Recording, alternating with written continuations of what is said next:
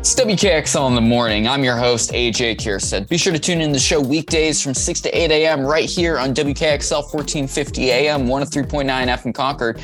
If you happen to be traveling up and down Interstate 93 or going through Manchester or Merrimack and such, you can now tune into the station also at 101.9 FM. We're happy to be broadcasting down there too. But sticking with Concord for today, we're speaking with Ethan DeWitt of the New Hampshire Bulletin. They join the show every week. Welcome back to the station. Glad to be back.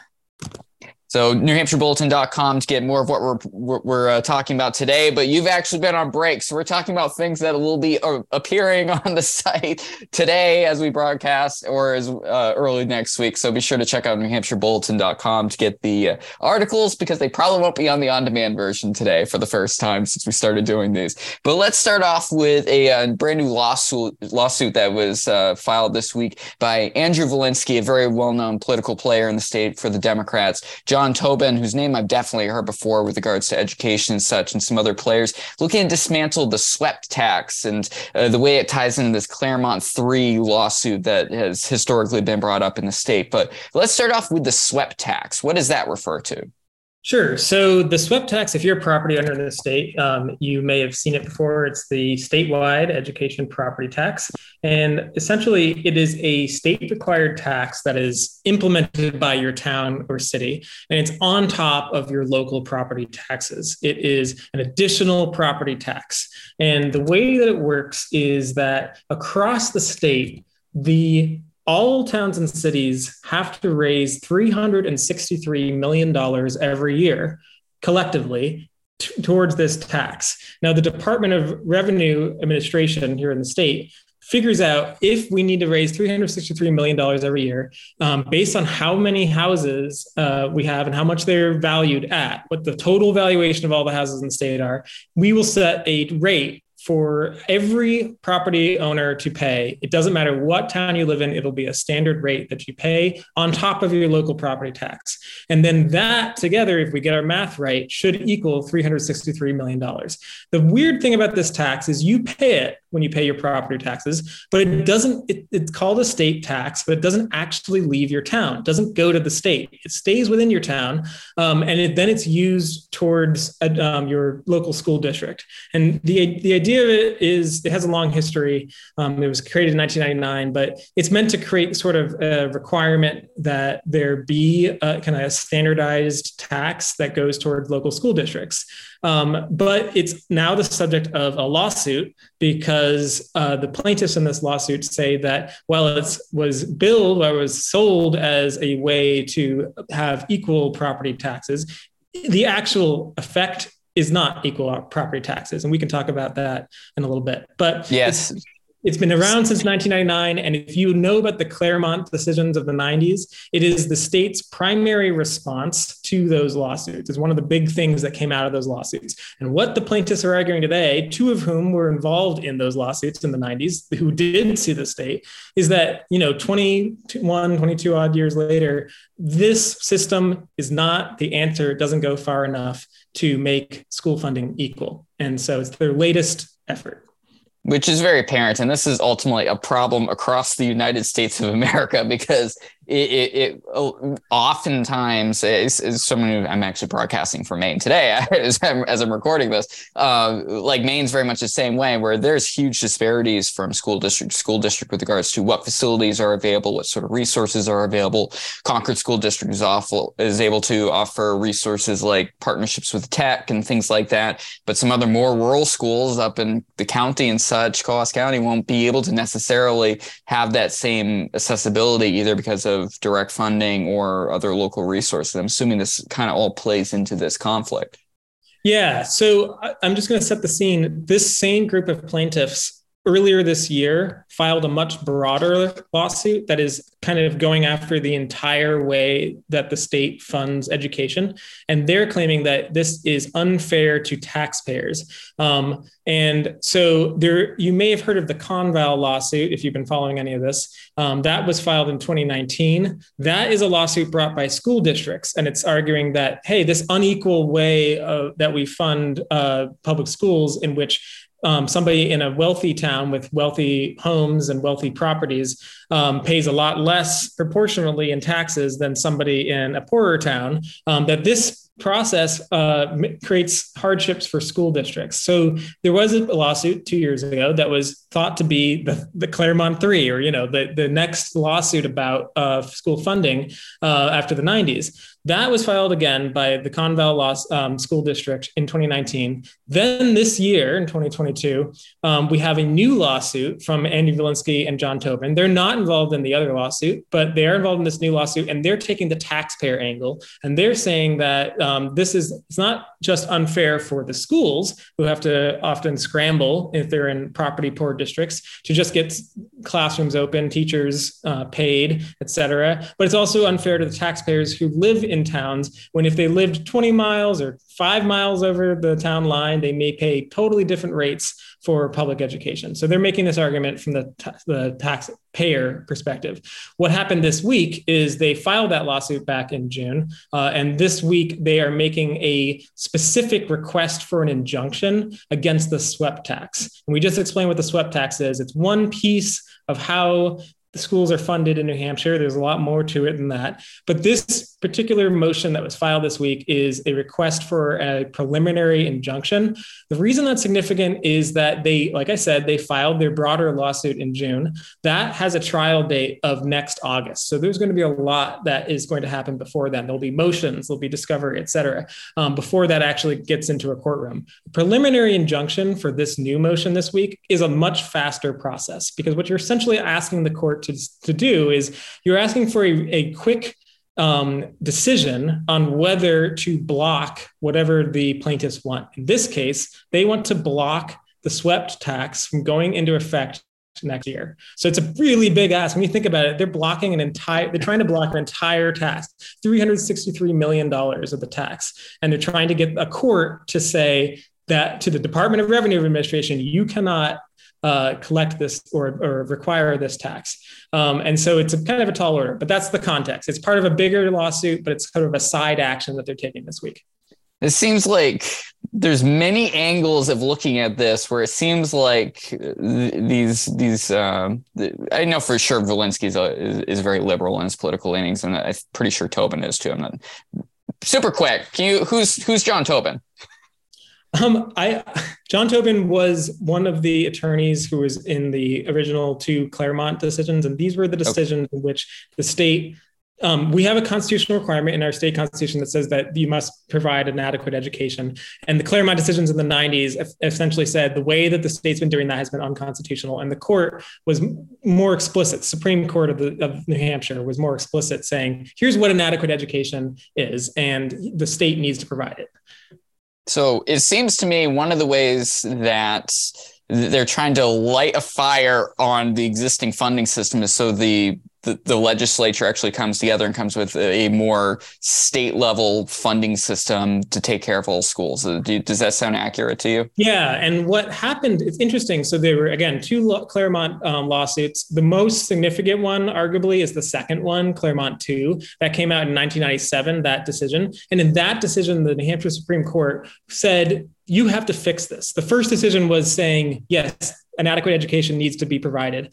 The second one was saying it needs to be provided and you need to do something about it. So this was during the governorship of Jeanne Shaheen. In the immediate aftermath of that 1997 decision, the state tried a few things to try to kind of make for a better system. But the problem is that nobody really, the property rich towns didn't really want to distribute their money to property poor towns and have some kind of system like that. So the first couple attempts the state made back in the 90s did not include that distribution, allowed the cities and towns to keep their excess money and not have to give it to the poorer districts under this tax system. And the Supreme Court, in an advisory opinion in the 90s, said you can't do that, that this is not what we said. We said in our decision that the state has to provide this. You can't, and it has to provide it in equal way so that all taxpayers are equal. So that happened in the 90s. So when the swept tax was originally passed in 99, it actually did have this redistribution. So when a property rich town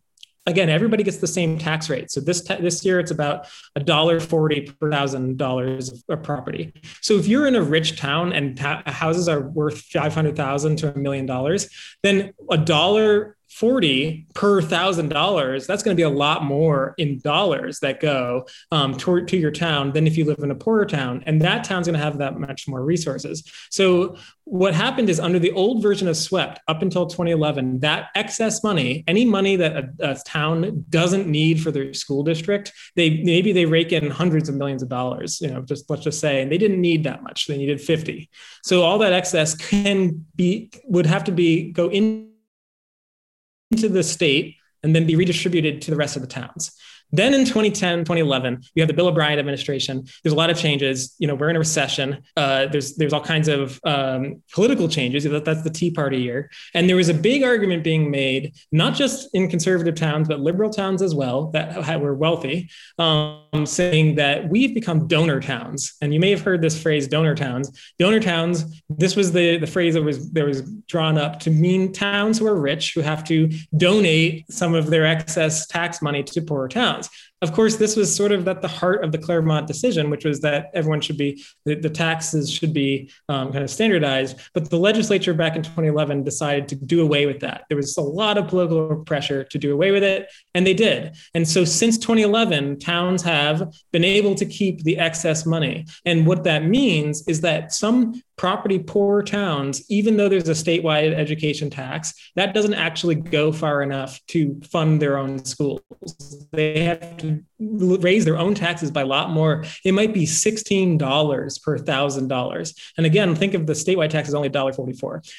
It goes all over the place. So a property poor town might need to do that, whereas a property rich town, because they no longer have to distribute the excess, they can use that excess money they raise to offset their other taxes because they get to keep it. So they create what the plaintiffs in this lawsuit call negative taxes. It's effectively, the taxes are just offsets for their other taxes. And by imposing the tax, they're lowering the other taxes. And so that's what they're saying is unconstitutional, that you can't have a district with negative taxes. That was not what the court had in mind in the 90s. So that's where this case is going. And this particular motion this week was saying that, pointing to that negative tax issue and saying that this is what's inequitable. Super quick before we go on to the next topic here, because we're already pretty far in. Education freedom accounts have been getting tons of press recently, and how much money is going into that program. Democrats aren't terribly happy with the program, generally speaking. Is that playing a role in any of these more recent lawsuits, do you think? No, actually, they have not brought those in, I don't believe. They might be mentioned deep in some of the filings. In the periphery, it's involved in the conversation, but it's not necessarily involved in the lawsuit. They're not. This is interesting you brought that up though, because the vouchers, the education freedom accounts, that's been obviously a political hot rod the last few years. What's weird to me that I can't figure out is this change I just told you about happened in 2011, where they got rid of donor towns. So this system for SWEPT has been like this for 11 years, right? And it's only this year and this week that there's a motion directly attacking the SWEPT tax. And I really haven't been able to get any answers as to why everyone waited that long. If there were challenges in the 90s, immediately after these proposals came up, when they first came up, and they were struck down by the court. So the fact it's taken 11 years for a challenge this time around is interesting, and we'll see how that plays out, the fact that they waited.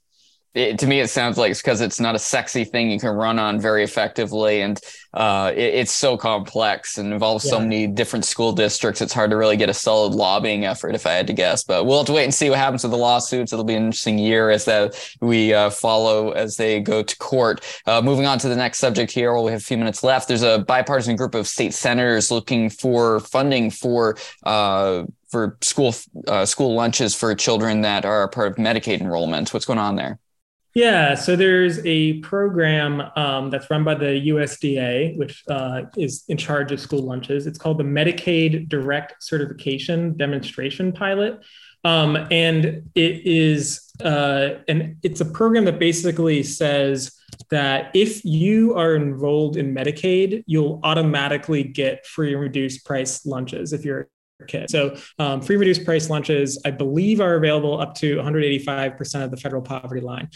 So people who are in there are either in Medicaid expansion or in Medicaid, and the state has kids' names there. So a surprisingly bipartisan group of senators, everybody from Senator Bob Guida, Senator Jeb Bradley, to Senator Cindy Rosenwald, Senator Sharon Carson, signed a letter last week that asked the Sununu administration to apply for this program. And the pitch they were making is that 6,000 to 7,000 kids in New Hampshire could qualify for free and reduced price lunches, but may not get them because their parents may not apply, may not know about it, or may not be interested in applying. And if we pass this program, then they would automatically get the free lunches or the reduced price lunches because the school would have their Medicaid information.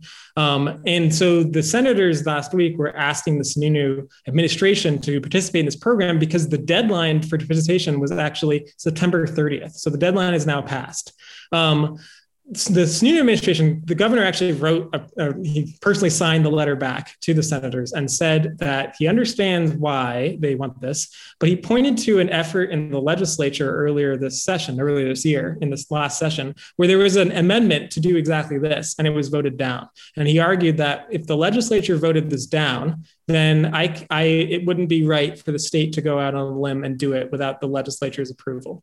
Generally speaking, that I can understand that rationale if we didn't already. The big thing that kills me on just to jump in on this is we have the data already. I can understand the libertarian Republican perspective where there's a lot of them right now at the state house where they'd say we're not collecting any more damn data from these residents, especially coming out of the COVID pandemic. But considering we have that data, it's really confusing that Sununu, who's more of the corporate Republican side of the house, not just saying, screw this, we're just going to do it.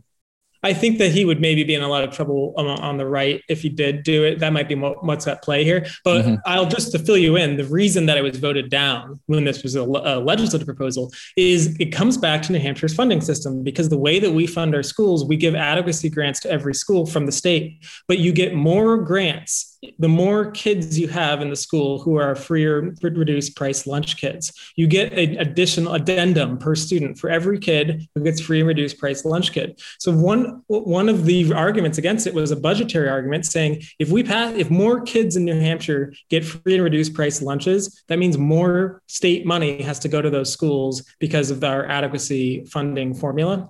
And so it was a budgetary argument that kind of came from conservatives.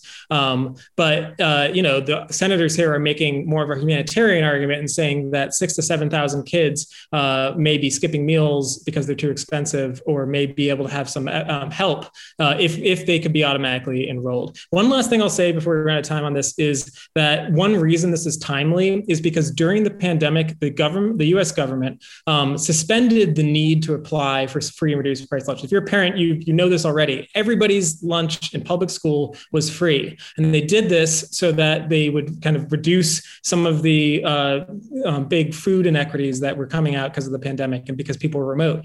That program ended this year. So this school year is the first year that a lot of parents have to do it in 2 years. And for some parents who are new to the school district, it may be the first time they've ever had to apply for free reduced price lunches. That's an application. It's not that hard, but it is something that can be a barrier. So the reason that this came up last week is the senators were saying, this is something we could fix. We could get 7,000 kids automatically on this if we just use the Medicaid numbers that we already have. And then these parents may not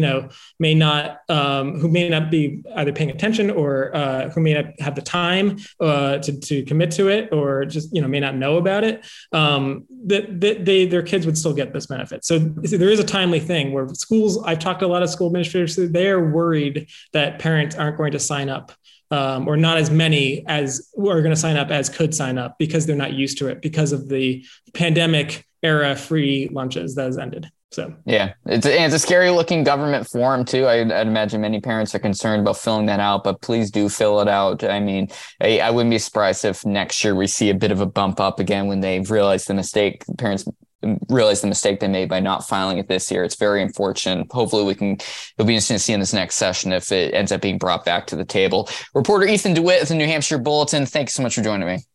Glad to be on. NewHampshireBulletin.com to get more from them, including this article will be up. One of the articles will be up today. The other one will be up early next week. I'll try and remember to share it on WKXL's Twitter feed. If not, check out my personal one, New England Take. I'll probably reshare it over there. This is WKXL in the morning. I'm your host, AJ Kierstead. We'll be right back after this.